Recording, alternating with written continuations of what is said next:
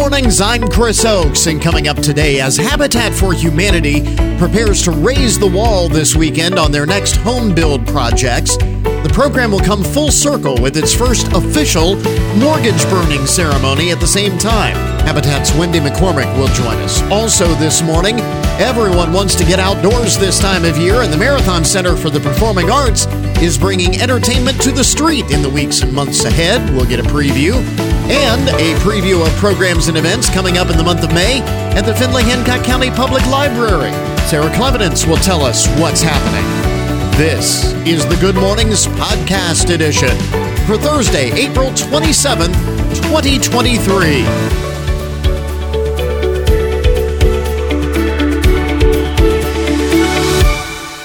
You know, it is that time of year when allergy sufferers start to experience those spring allergies here, getting into the spring season.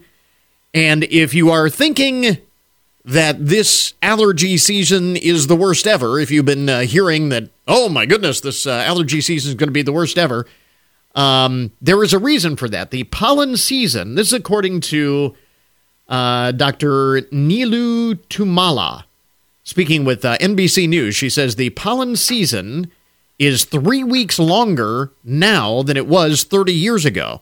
And there's 20% more pollen in the air today than there was 3 decades ago. Dr. Tumala is an ear, nose, and throat specialist, co-director of the Climate Health Institute.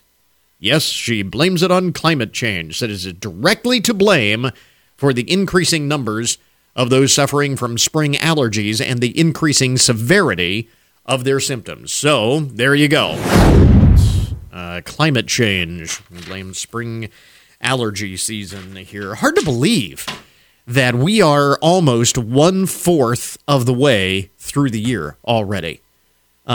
This weekend, the end of April, and we're 1/3. Yeah, 1/3 of the way. 1/3 I said 1/4. We're actually 1/3 of the way. We're farther along than I thought we were. See, I just can't deal with that.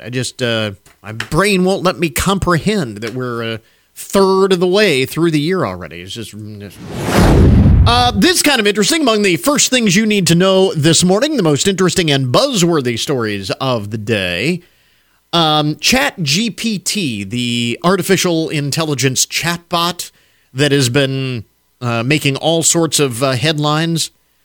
People using this in all kinds of creative ways. We've been talking about it on this program. This, I think, is one of the coolest applications. I mean, people have been doing all sorts of things, letting their imagination run wild, putting this chatbot to use, artificial intelligence, to kind of see what it can do. So someone was able to generate stereotypes for people in each of the 50 states. I don't know who did this or what inspired them to do this, but the results, I thought, were actually fairly spot on. So they asked the AI tool, ChatGPT, to come up with stereotypes for people in each of the 50 states. So here are some of the cliches that it spit out. It talked about rude New Yorkers. I think they have a reputation. That has not been my experience. I mean, for me personally, whenever I have been to New York, I find the people to be very, very nice and very helpful, very friendly. But they do have the reputation of being rude. Rude New Yorkers. Crazy Floridians. Surfing Hawaiians. That was surfers, as the cliche. Reclusive Alaskans. I think just by the very nature of living in Alaska, you would be by definition reclusive. So that's not. Oregon hipsters. Okay. Patriotic Texans. No argument there. Free-spirited Californians. Well, that was kind of interesting. That's one way of putting it. Free-spirited Californians and down-to-earth Ohioans. So, according to ChatGPT According to artificial intelligence, we Ohioans very down to earth. I can live with that. I can live with that. That's kind of interesting. Let's see. What else is going on? Wonder what they had for Michiganders. It doesn't say. I'll have to look that up and see. Well, you can look it up. There's AI cliches for the people of the 50 states. Down-to-earth Ohioans, all right? Speaking of technology, this is more along the lines of technology that all of us, I think, can relate to. And that is the use of emoji. You use emoji in your text messages and occasionally your emails, perhaps. Getting to be more and more commonplace, certainly very acceptable in casual communications, even a growing use of business casual type of communication. I think in official business communication, emoji are still a no-no, but business casual, you might insert an emoji into an email or a text message. You might think of emoji as a helpful tool to communicate an expression or some way of communicating a mood that is hard to evoke through the written word. But a new study suggests that emoji might actually do the opposite. A researcher at the University of Tokyo found that participants in a study who sent happy emojis often did so to hide negative emotions and make their messages appear more positive. Moyu Liu, an emotional behavior expert at the University of Tokyo, says we do need these little yellow faces, these emoji, to help us express feelings and emotions in written communications. However, this study of over 1,200 volunteers, mostly females, by the way, between the ages of 11 and 26, found that expression might be being obscured with emojis, and that people are more likely to fake their true feelings when communicating with people of higher social status. So they're putting on a happy face, sort of virtually, in the virtual world, through the use of emoji. So again, putting on a happy face is nothing new. The fact that we're doing it via emoji is kind of interesting. People also hid their emotions more in group chats than they did in one-on-one conversations. So, kind of interesting. The next time you get a group chat and there's an emoji, there might be something deeper underneath the surface. Kind of interesting. Let's see. What else is going on? The most interesting and buzzworthy stories of the day. Speaking of work, this is kind of interesting. And this is more research out of the University of Tokyo, just as the emoji study was. The question, do you have to participate in happy hour to advance your career? Research, the University of Tokyo, suggests this might not be the case. This was a study of 3,500 men between the ages of 25 and 59. They found no significant difference in earnings between those with a high or low tolerance for alcohol. So you're thinking you have to go out with your coworkers for happy hour, tip back a few, and it's just part of the culture of work. And if you don't participate, you'll be seen as, less of a team player. Not the case. Professor Daji Kawaguchi says we found no justification for drinking for the purpose of improving labor market outcomes. In other words, people who didn't imbibe were no less likely to get job promotions or higher earnings, pay raises, that kind of thing, despite the widespread perception that drinking is important for business communication and socialization. We did not find evidence supporting the idea. So, kind of interesting. Make of that what you will. Certainly worth knowing. And how about this story? This is spring cleaning time, right? We get into the spring season, and people get it in their head. They got to go and clean out all of their clutter and organize and all of that. Well, let this be a lesson to you. The story of an English family's spring cleaning basically had them really cleaning up, literally. In the attic, as they're clearing out all of the old junk from the attic, they discovered a box.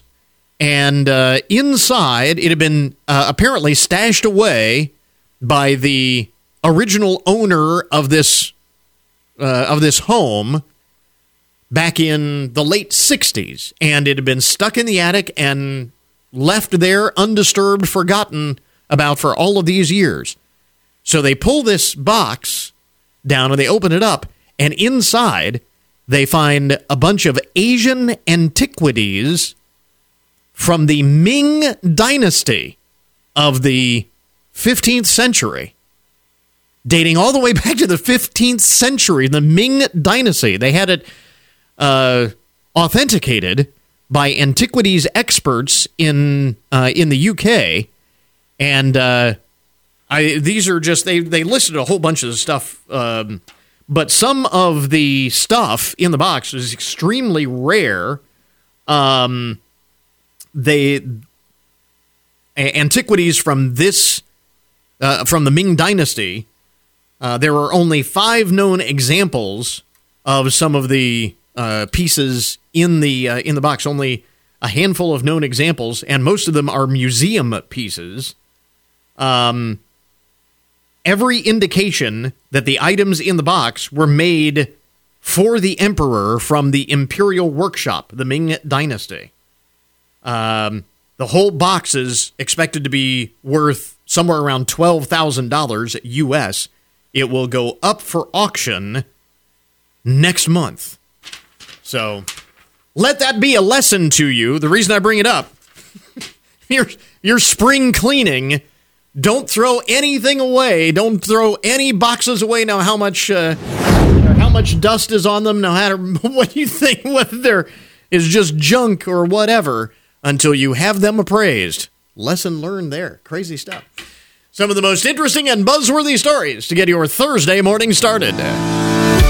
WFIN News, I'm Matt Demchek. Your WTOL 11 weather. Partly sunny today with a high in the mid-60s, becoming cloudy tonight, a low around 50. The Seneca County Sheriff's Office says it arrested a man who was found in a parked vehicle with a child in the middle of the night. The Sheriff's Office says the deputy was patrolling in the village of New Regal when they came across a parked vehicle in a parking lot. Upon approaching the vehicle, the deputy discovered 2 people inside. The operator of the vehicle, Victor Franklin West, 40 years old, of Oregon, and the passenger, a 14-year-old juvenile. The Sheriff's Office says the 2 met on a social media app and met up with one another in the parking lot. The Sheriff's Office said West was arrested for contributing to the delinquency of a juvenile and unlawful sexual conduct with a minor. Get more on the website. There's now a price tag for how much Norfolk Southern Rail Company will pay for that early February train derailment in East Palestine, Ohio. The company is attributing a nearly $400 million loss in profit to the situation in eastern Ohio. The disaster caused evacuations and massive cleanup efforts. Norfolk Southern has committed nearly $31 million in compensation and support to the community there. We heard from CEO Alan Shaw last week. Shaw expressed his support of the Railway Safety Act, which enhances the safety of carrying those hazardous materials. I'm Tracy Townsend. The head of the Findlay-Hancock County Public Library was at the Ohio State House for Library Legislative Day as part of National Library Week. Sarah Clevidence joined officials from other libraries across Ohio to meet lawmakers and advocate on behalf of Ohio's public libraries. Libraries provide programs and services to Ohioans of all ages and do so in a very cost-effective manner. State funding through the Public Library Fund is critically important because it remains a primary source of revenue for public libraries. Sarah says Ohio's public libraries have the highest use per capita in the country. Get more on the website. The Special Olympics of Ohio Northwest Region is hosting its spring games on Sunday in Findlay. Nadine Weininger with Blanchard Valley Center in Findlay says the games will include volleyball, track, and other events. Fans are welcome to stop out and cheer on the athletes. More than 800 athletes from 26 counties will be participating in the spring games that get underway on Sunday morning at 8 at Findlay High School. Matt Demchek for 1330 WFIN and 95.5 FM. We're going to jump right into our cover story here this morning as Habitat for Humanity prepares to raise the wall this weekend on their next home build projects. The program's kind of coming full circle with its first official mortgage burning ceremony at the same time. Habitat's Wendy McCormick joins us on the line this morning. And Wendy, thank you very much for carving out some time for us this morning. I know you've been incredibly busy this week getting ready for everything that'll be happening this weekend, so we appreciate you joining us. We're so excited, and thank you so much for having us. And it's just a wonderful time at Habitat and for our family. A lot of exciting things going on. So these next home build projects that you'll be raising the wall for this weekend, tell us a little bit more about these. Absolutely. We're raising walls for the Otto family and the Rodriguez family. These are homes number 54 and 55. Both single moms looking forward to the dream of homeownership. They've been working so hard. They've been attending their Financial Opportunity Center coaches. They've been receiving financial education, completing their 400 hours of sweat equity, and it's all culminating to launching and raising the walls this Saturday.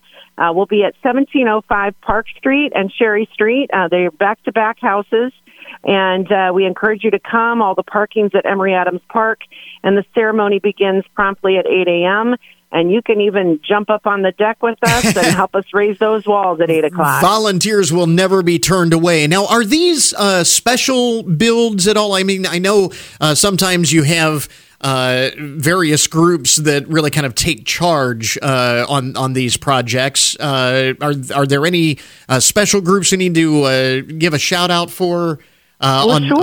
Sure, absolutely. We have the house number 54 is a community build. Okay. So really led with the efforts of all different organizations and corporations from the community. One of our leaders is Whirlpool, and we're actually building for a Whirlpool family. And Whirlpool will be providing all the appliances again for both homes, which is just amazing. And all the crew leaders, they're just such a wonderful partner. And then the other home was built from our virtual fundraiser last spring called the Signature Event, which actually went live this spring, and we'll be building homes every year. So these are all our fabulous families in the community that help raise funds and led by the efforts of Marathon Petroleum, our presenting sponsor. So the Signature Build and the Community Build. Now, as for the public side of this, for the general public, this is where the process starts with this raise the wall. But as you were alluding to, for the families, this is just the next step. This started way before the walls actually get raised. That's correct. For families themselves, they have to apply. We're accepting applications now for homes in 2024. They can go to habitatfindlay.org and fill out an application. But the families are with a Financial Opportunity Center coach, and they're usually in our program for anywhere for a year to 2 years. The Otto family actually went through a horrible storm incident, and her mobile home was literally had its roof torn off. Wow. Last summer. So her journey, she has been working furiously to get ready for homeownership this spring, and due to her high need, which is another way we prioritize our families that have been working, we were able to get her into our program right away for partnership this spring. So she's had a little bit shorter time frame to be working on everything, but boy, has she been working hard. So. And as we mentioned, alongside the Raise the Wall ceremony, you will be holding your first official mortgage burning ceremony at the same time, which, as we mentioned, kind of brings this program full circle. You've been around long enough that folks are now actually paying off these homes that you have built previously, and that's an important point that we always bring up. It's not like this is not a free home that you're giving away. Thank you. Yes, everywhere I go and speak, I always try to remind people that our families will be taking on a mortgage just like you and I. We serve as their bank, and they receive a low or zero interest mortgage. And Sherry Campbell Thornton has been in her home a little over 20 years. and made her last payment this month. Wow. And we're going to celebrate at the Raise the Wall ceremony. And as you said, she's at the end of her journey with Habitat, as our other two families are just beginning their journey. And she's going to burn that mortgage this Saturday. Over the course of that 20 years, is there follow-up and contact and continued assistance and that kind of thing? Because, that's a long time, and, obviously things can come up. And while you're still in the process of getting back on your feet, that can, I would imagine, be a challenge sometimes. It is. Life happens to our families, and Habitat's there to walk along beside them. We've had the deaths of spouses. We've had job loss. We had COVID. It's just like everybody has. Yeah, absolutely. Yeah. And we have family advocates that partner with the families and help them through those troubling times. We can refinance just like a normal bank where needed, or put together special payment plans. And Sherry's paying hers off exactly at her 20-year marker. So That's she's awesome. been blessed and raised 3 children there, and now has met her husband, and her and her husband will continue to reside in the home. Now, how often do those families actually go through the entire 20 years? I would imagine that there are some who are not successful, or some who actually have tremendous success and maybe move on to another home, can sell the home. I mean, how often do these families historically go through the entire 20-year process? Yes, so this is actually our first one to make her full final payment. Okay. However, we've building house 54 and 55. We've obviously had more than 50 families in our program. Life also happens in a good way, which is what we want the house to do. The whole reason home ownership is so important is it helps you stabilize. It helps you take care of all those other issues that are going on in your life, and we hope it becomes an asset that you use to grow in your family. Yeah.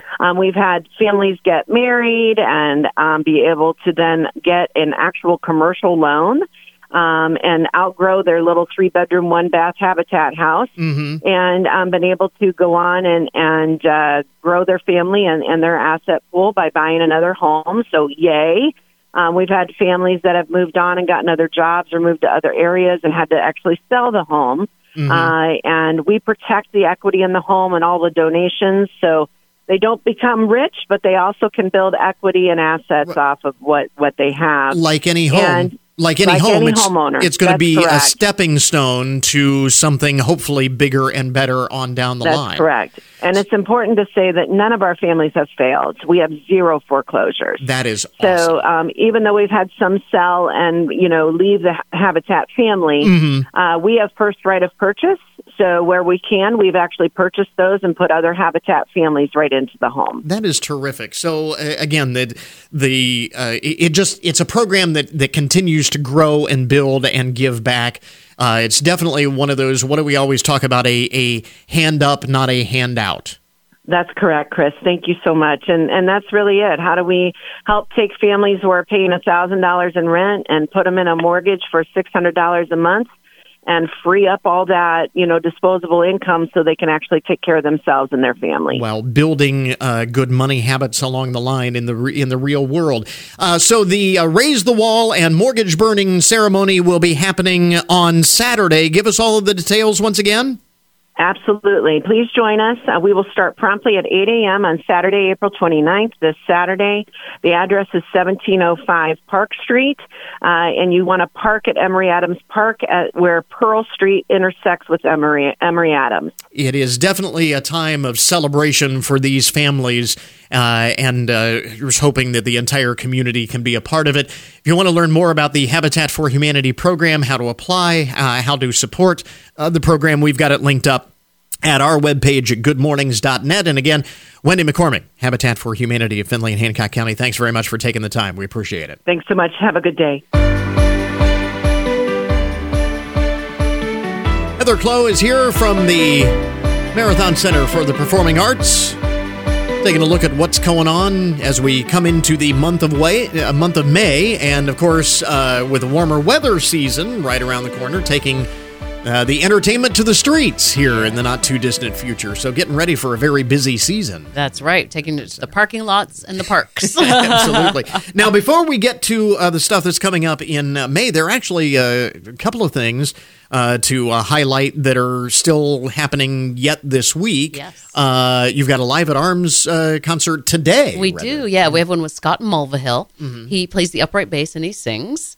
He toured for about 5 years with Ricky Skaggs' Kentucky Thunder. Oh, wow. So he's got chops. Yeah, Okay. we're really looking forward to that. Yeah. And still a few tickets left for that. Okay, so that is the Live at Arms series, very intimate, very... It's in Arms Hall. It's set up sort small. of club style. Yeah. Not like big dance club, but like listening room club. Right. Yeah, exactly. And then you also have tomorrow Classic Seeger. Yes, so if you like Bob Seger, you want to check this out. This is probably the closest we'll get to having actual Bob Seger at MCPA. Yeah. So still tickets available for that few, show. yeah. That one is selling very well. People here love Bob Seger. Absolutely. Mm-hmm. So check those out. And for the next several days, still have the Hancock County Student Showcase at the Fisher Wall Art Gallery. We do. There's a lot of art jammed into that room right now, and it's great. It's amazing how talented these kids are. Yeah. And it'll be there through next Friday. Now, is this art of all kinds? It is. Yep. We have drawing. I think there's some photos, sculpture, so there's some ceramics. Yeah, all kinds of art. Yeah, really neat. And that, again, is an annual thing that you've done for a number of years. Yep, just like the watercolors. We bring them in every year. It's exciting to go from professional artists to the advanced students. It's and as we say, and we've talked about this before, the art gallery is absolutely free. It's open anytime the doors are open. Exactly. So. Yep. Come on up and check it out. Walk around. So a couple of things that are coming up in the month of May. Let me see here. There's another Live at Arms series. There's another. Yep, that's with a legend, Loudon Wainwright III. And at that series, we're going to be announcing next year's Live at Arms shows. Aha! So you won't want to miss that one. That one is going to be a good one. And also beginning, we talk about getting outside. Starting in the month of May, the food trucks are back. Yes, so they're going to be the third Wednesday of the month, and we'll have, we're hoping for half a dozen. It depends on food trucks kind of go where they want to go sometimes, so we'll see how many we get. But we're hoping for about a half a dozen every month, and come just have some lunch and hang out. If it's hot, you can come on in and sit in the atrium. And that is throughout the summer months and into the fall. Through September at least. Yeah. Sometimes we even go into October. So awesome stuff. Circle that on the calendar. And the first one of those is May 3rd. Yes, so next week. Yes. Yeah. Next week. And with respect to getting out, starting to make the plans for those summer events. Yes. So we will have the Riverside Park series, which thankfully you come and MC for us. I will be there again. And it's featuring civic bands from all over the region. It's just a great family event, free. And those are free Wednesday evenings at Riverside Park at the band we're not show. changing that up. Yep. And then on Tuesdays at noon, we have Lunchtime Live. So those are in the Waterval Pavilion, and it's mostly, singer-songwriters, much smaller groups, 2 or 3 people. Kind of like taking the Live at Arms series outdoors. Exactly. Yeah. I hadn't thought of it that way. Yeah. Definitely. But the same kind of vibe It is, yeah. People come with picnics, and they sit and just enjoy the music, and you could chat with the folks. And it's fun. And that is Tuesdays? Tuesdays. Yep, okay. At 11:30, I believe. So when do those programs start? I should know that. They start early June. Okay. So we don't start till after Boogie. We'll get a little bit more info on that next month when we have you in next time. Right. Obviously, it'd be closer, but start to circle those on the calendar. And both of those are weekly. Yes, right? yes, we do those every week. And then before you know it, Boogie on the Block. Boogie on the Block, June 2nd. Already in everything in the works for that. Yeah, it's well underway. We have Nashville Crush coming. I know they're regional favorites, so we're excited to put a country twist on Boogie this year. Terrific. And so all kinds of things going on, and many of them, like the outdoor events, the concerts in the park, the Lunchtime Live, Those you don't need tickets. They're just open. they're Come free. on in, Exactly. whenever you can. Yep. For the events at the Marathon Center, tickets are all available on the website, right? It is, mcpa.org. You can also give us a call from 11 to 4, and Tyler would be happy to sell you tickets, too. So this is actually we're kind of winding down the performing arts season. Right. So our main stage shows are actually all done. We've done those for the season. But on June 13th, I'll be announcing next season. Okay, that's what I was going to say. Yeah. So kind of take us through this process, what this involves, because I know you were recently at a conference with other executives of other performing arts centers such as yourself. Yeah, there are a lot of conferences. And our conferences are fun because we get to see music, which is great. So that actually is part of the whole, It is. where you discover shows and things? It is. They do what's called showcases. So they're like 15-minute long concerts in hotel conference rooms, and they perform, and you just get a feel for them live. Because it's hard to book something if you haven't seen it live. Yeah. I've done that before, and I've booked some things that I probably wouldn't have if I had seen them live. I would imagine that, it happens. Yeah. It's one of the things. Yep. But there is a lot that does go into this. Yeah, people don't realize how much contract negotiation there are. So I reach out to an agent, and I have agents I work with, and I work with regularly, and I trust them, and they know what I'm looking to do. But you just reach out to an agent, and you start the conversation, and it usually starts with, how much are they asking? What's the ask is what I'll say. Yeah. And then I get a contract writer, which will tell me what we need to do technically. Something like the Broadway shows, we spend as much on tech as we pay for the show, because they're big shows. Yeah.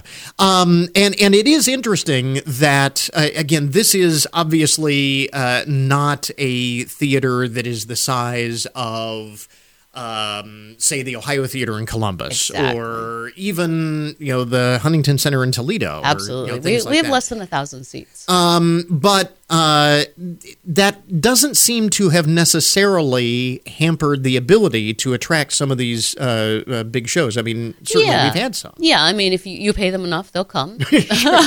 Right. But there are some shows that won't fit on our stage. Jersey Boys, for instance, I found out will not fit on our stage. Unless they significantly cut the tour down, we're not going to get Jersey Boys in anytime soon. Yeah. But most of them will make it fit. Like Fiddler, they cut it down a little bit. You couldn't tell. It was a great show.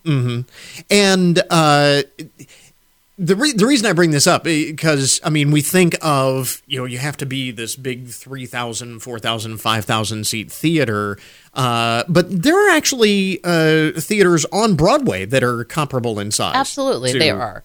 The thing you have to keep in mind is the bigger shows are going to want more money, and we only have so many seats to sell. So ticket prices might be higher than what we want to see. Right. But the way I look at it... So that's always a balancing act. It is a balancing act. Yeah. And the way I look at it is people want to see those big names here. And if I do enough of those will help fund the free events in the park and things like that. We're a nonprofit and we're a performing arts center, a concert venue. Yeah. And we have to balance those two things. Yeah. And so it also, I would imagine, depends on what kind of environment that an artist is looking for. Absolutely. Garth Brooks famously did a really small tour of, him and his guitar and these grungy little dives. Yeah. Sometimes people are looking to do that. Yeah. And it seems like increasingly a lot of artists are looking to do more intimate shows as opposed to stadium shows with respect to concerts and things and I like think that. it's just people always comment on how nice it is to be so close to the audience at Right. MCPA and Is, get that interaction. is that the same for like a stage play or a musical or something like that? A little less. It depends on the show. I mean, they generally pretend the audience isn't there on shows like that. Right, sure. So if it can fit and we can pay them, that's what makes more sense to them. And then on your end, obviously, it's always trying to find a good balance of things like concerts and plays and, all of those types of things. Yeah, with our and new the type of entertainment. Right. So with our new programming model, I try to do one headliner, which is like a Johnny Mathis show. Right. 2 Broadway shows, a holiday show, and then more of a pop concert. Pop country, that type of thing. And that is something that you did a little bit differently this year as opposed to years past. What's the verdict on it? We sold close to 90% for every show except for one. Yeah. I think the verdict is yes. So we got donations so people could get tickets early, and just in general, it was an overall success from what I hear. But people will let me know if it wasn't. Absolutely, and that's one thing that we've talked about before. You're always open to suggestions, ideas, and absolutely. And I want to hear what people want to see. Yeah, and again, the announcement is coming up here in just a little over a month. How close are you to actually finalizing all of it? Is it set yet, or are you still making those last minute? Main stage, I've booked all but one show. Okay. For the family series, I've made offers on all the shows and only confirmed one. And Live at Arms is set, so I'm basically one concert away, I think. So keep your fingers crossed for me. I just wonder, you got the date for the announcement is set, That's so right. like the day before, are you saying I have a hard deadline. Again, we've got a link up for more information about all of the stuff that's going on.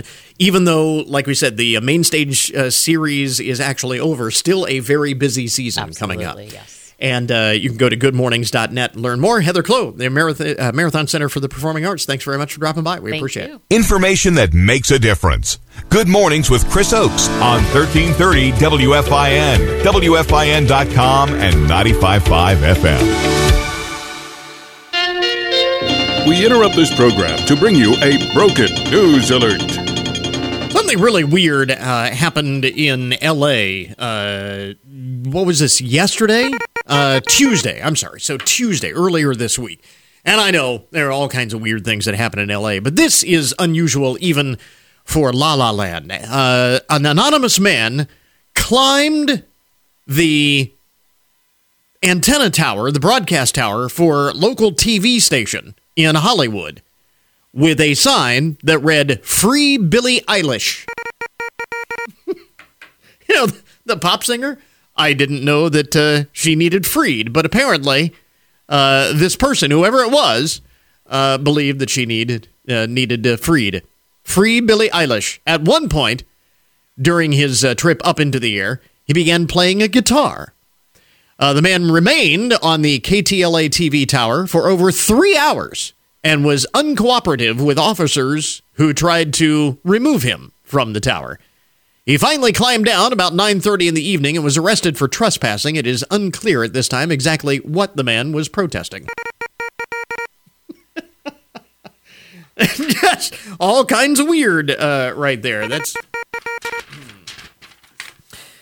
let's see. What else is going on? Again, weirdness in the Arizona state legislature, where a state lawmaker in Arizona has admitted to hiding the Bibles that were located in a House members-only lounge. The members-only lounge for members of the state legislature. And there were Bibles there. Representative Stephanie Stahl-Hamilton was captured on security video taking the Bibles in the lounge and then stashing them. Under cushions. One ended up in a refrigerator. She just hid them. Now, initially you might think, well, does she have something against the Bible? She's actually an ordained minister. And she told local news reporters it was actually a humorous, playful commentary on the separation of church and state. But the Speaker of the House says her motives are still being questioned. It's just weird. Just weird. Let's see. From Illinois, an elderly man is accused of gunning down his neighbor following an argument. 79-year-old Ettore Lachey was charged with shooting his neighbor, William Martis, after Mr. Martis used a leaf blower on Mr. Lachey's property.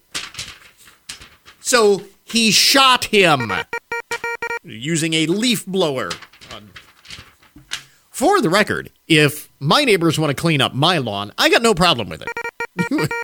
No problem. Mr. Lachey is expected in court later today for a bail hearing. So just seems to be a bit of an overreaction there. Some of the international stories from the broken news this morning. Earlier this week, this may be, I mean, you think of regions of conflict in the world, say between North and South Korea, or China and Taiwan, or Israel and Palestinians in the West Bank. Well, on Monday morning, Sweden's Space Center launched a test rocket into Norway. Not two nations that you really think are necessarily at odds or warring factions there between Sweden and Norway. The rocket landed 25 miles off target into the mountains of Norway, although no one was injured and no property appears to have been damaged. Norwegian authorities were none too thrilled. We take any unauthorized activity on the Norwegian side of the border very seriously, according to the foreign ministry. And this was not a military rocket, this is actually a space rocket. The Space Corporation of Sweden has since apologized and claims that they will look into what went wrong. It's still too early, they say, to speculate about the cause, but if we hear about an armed conflict between Sweden and Norway amassing troops at the border, then you know what's going on. Oh, that's just kind of strange. Not where you figure a big hot spot of conflict in the world. A person in Germany. This is good. It says here, a tenant in Germany attempted to pay less on his rent due to his landlord's nude sunbathing. Apparently, the court was not having it. The case involved a human resources company renting an office in Frankfurt. The business withheld rent payments because it objected to the landlord's nude sunbathing on the property. The landlord then sued the company for back rent. However, the court did not give the company a break, saying that the spot where the nude sunbathing occurred could only be seen by leaning far out the window. Also, it concluded that the plaintiff stated credibly that he always wore a bathrobe, which he only took off just before the sun lounger. So apparently, it's okay. Still got to pay your rent. Landlord's sunbathing nude. This is kind of funny. In the UK, this is in the Swansea area of the UK. Road workers had repaved the road outside of a school, so they had to paint the school crossing thing on the road, right? I mean, we have those in this country too. You know, driving along and it says school on the road. In a hilarious blunder, the workers managed to misspell the word school. They spelled it S-H-C-O-L, so it's school. And that's not all. In Swansea, they also paint the signs in Welsh, for those who don't speak English, and they also botched the Welsh spelling of the word. Instead of Y-S-G-O-L, which I have no idea how it's pronounced in Welsh, but that's how it's spelled, Y-S-G-O-L, and they spelled it Y-S-O-O-L, so they misspelled that one too. Apparently the road workers need to go back to school. Thankfully, the utility company owned up to their mistake and promised to fix the error. According to the company spokesperson, the team will be back to make things right. Hopefully, they will use their spelling books this time around. Send them back to school. And finally, in the broken news this morning, this is something I bet you never thought of, and we're coming up on travel season. You got to be aware of next time you go through airport security. In Boston, airport police confiscated a traveler's backpack when they discovered a weapon in it. A 26-year-old was caught with a sharp titanium vampire straw earlier this month at Boston Logan International Airport. They considered it a dangerous weapon. This straw, it's a metal, you know how reusable straws, kind of all the rage these days instead of the plastic disposables. So they have these metal straws that have a pointed end so you can stick them through, lids of cups and things. But the pointed end is sharp. It's metal. They said it could be used as a weapon. The man was actually arrested on a charge of attempting to carry a dangerous weapon onto an airplane, and I don't have his name. He's 26 years old, but let that be a lesson to you. Next time you're going through airport, if you have one of those metal straws that has a pointed end, they'll get you. Wow, how about that? They say it can be easily hidden, and it is a point of emphasis for TSA officers. There you go. That is today's Broken News Report, the odd and unusual side of the headlines. We now return you to your regularly scheduled programming.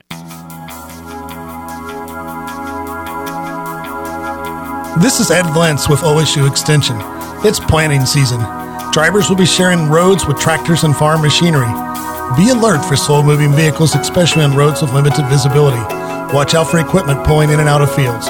Drivers and farmers, let's work together this spring to keep our roads safe and accident-free. This message from WFIN and 95.5 FM. Time for your daily download, the numbers behind the news and the statistics that shape our lives. Do you know somebody who is expecting?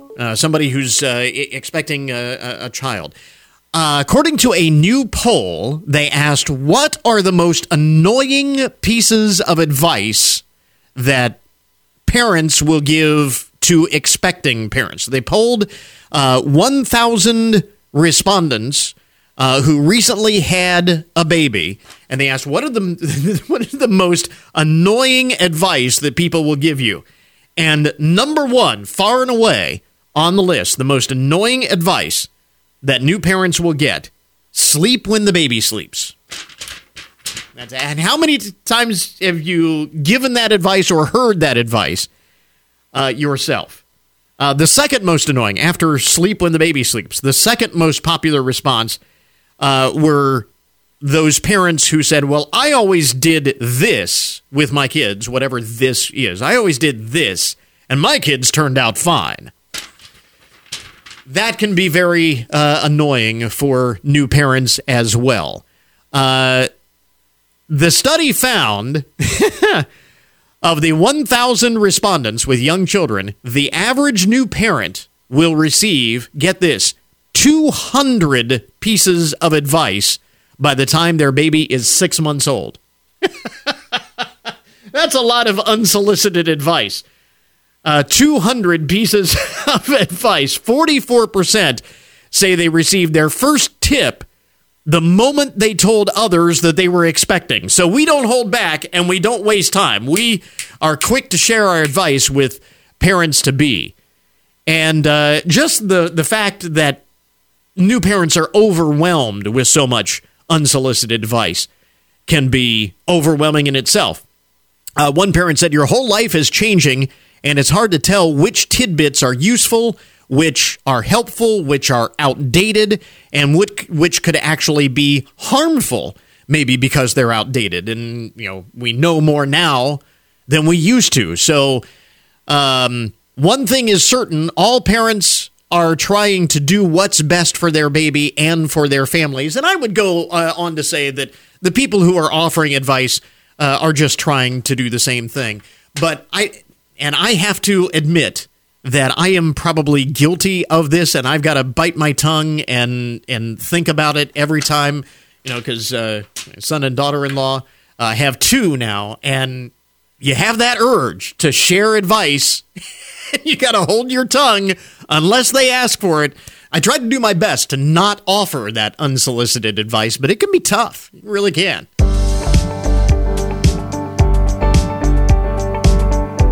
We are joined in the studio by Sarah Clevidence, the Findlay-Hancock County Public Library, National Library Week. Happy National Library Week. How about that? And we were talking about it in the news. You recently spent some time in Columbus with lawmakers and so on as part of what is the conference? It's give me the details. Ohio Library Council's Legislative Day. Council. Okay. Yes, so Legislative Day. Down there with 300 of my library friends from around the state. What do library directors talk about when they get together for things like this? Libraries, of course. All the great things we're doing.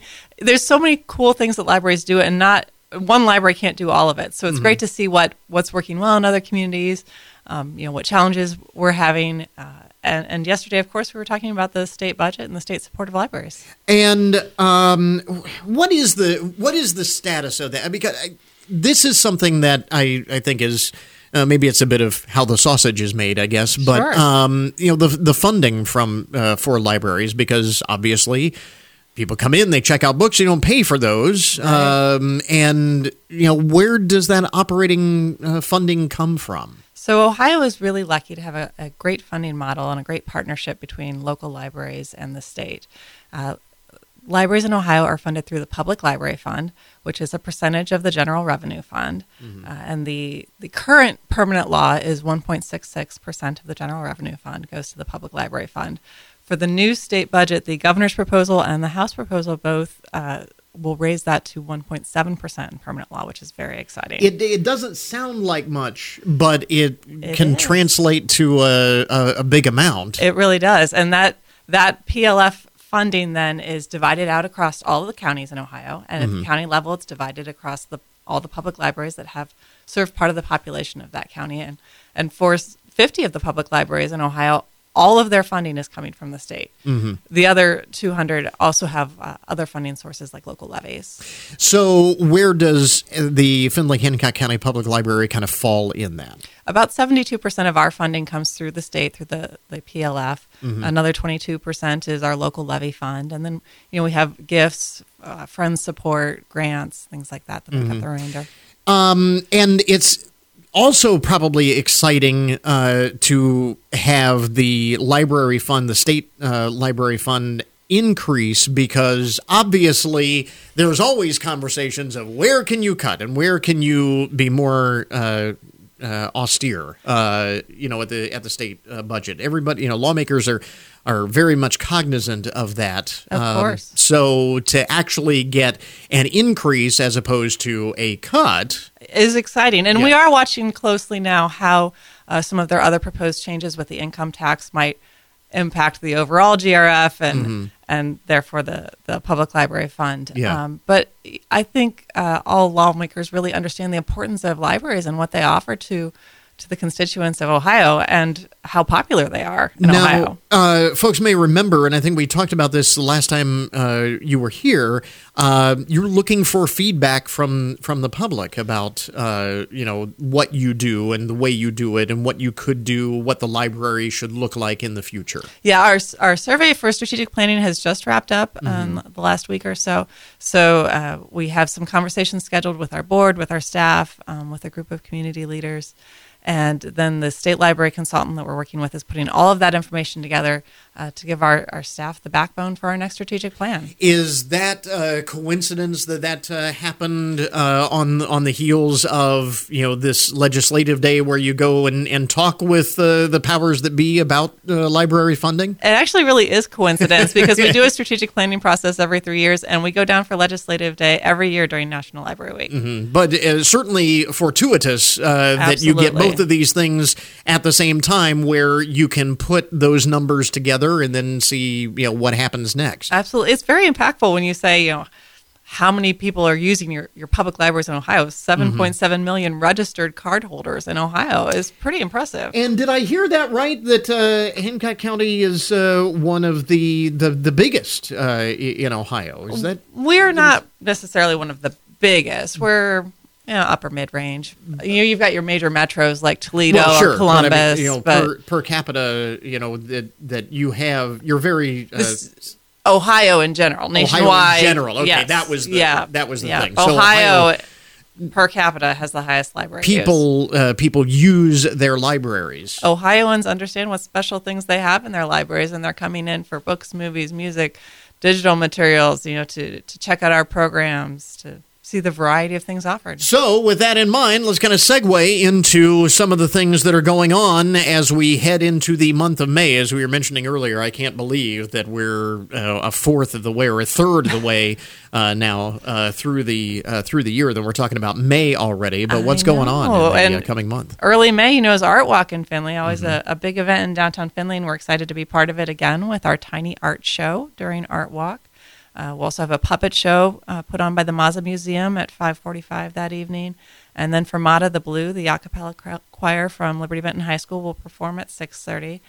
The Friends of the Library are having their big book sale in conjunction with that, so they'll be open late that night with lots of great bargains. So that should be a really big, exciting event happening to kick off May. We talk about fundraisers. That's another thing that helps to fund some of the things that you do and the Friends of the Library do. And absolutely, so on. The Friends offer funding for a wide variety of things we do throughout the year, and the book sales help them raise those funds to do that. So while we're on that conversation, just to circle back on that, what else is going on in the month of May that we want to highlight? Well, since we're talking about funding things, another source for us is grants, and we got a grant not too long ago from the Ohio Department of Education. It's the Libraries Accelerate Learning Grant, and one of the things we've done with that grant funding is purchase a new resource called BrainFuse. It's got two different sides to it.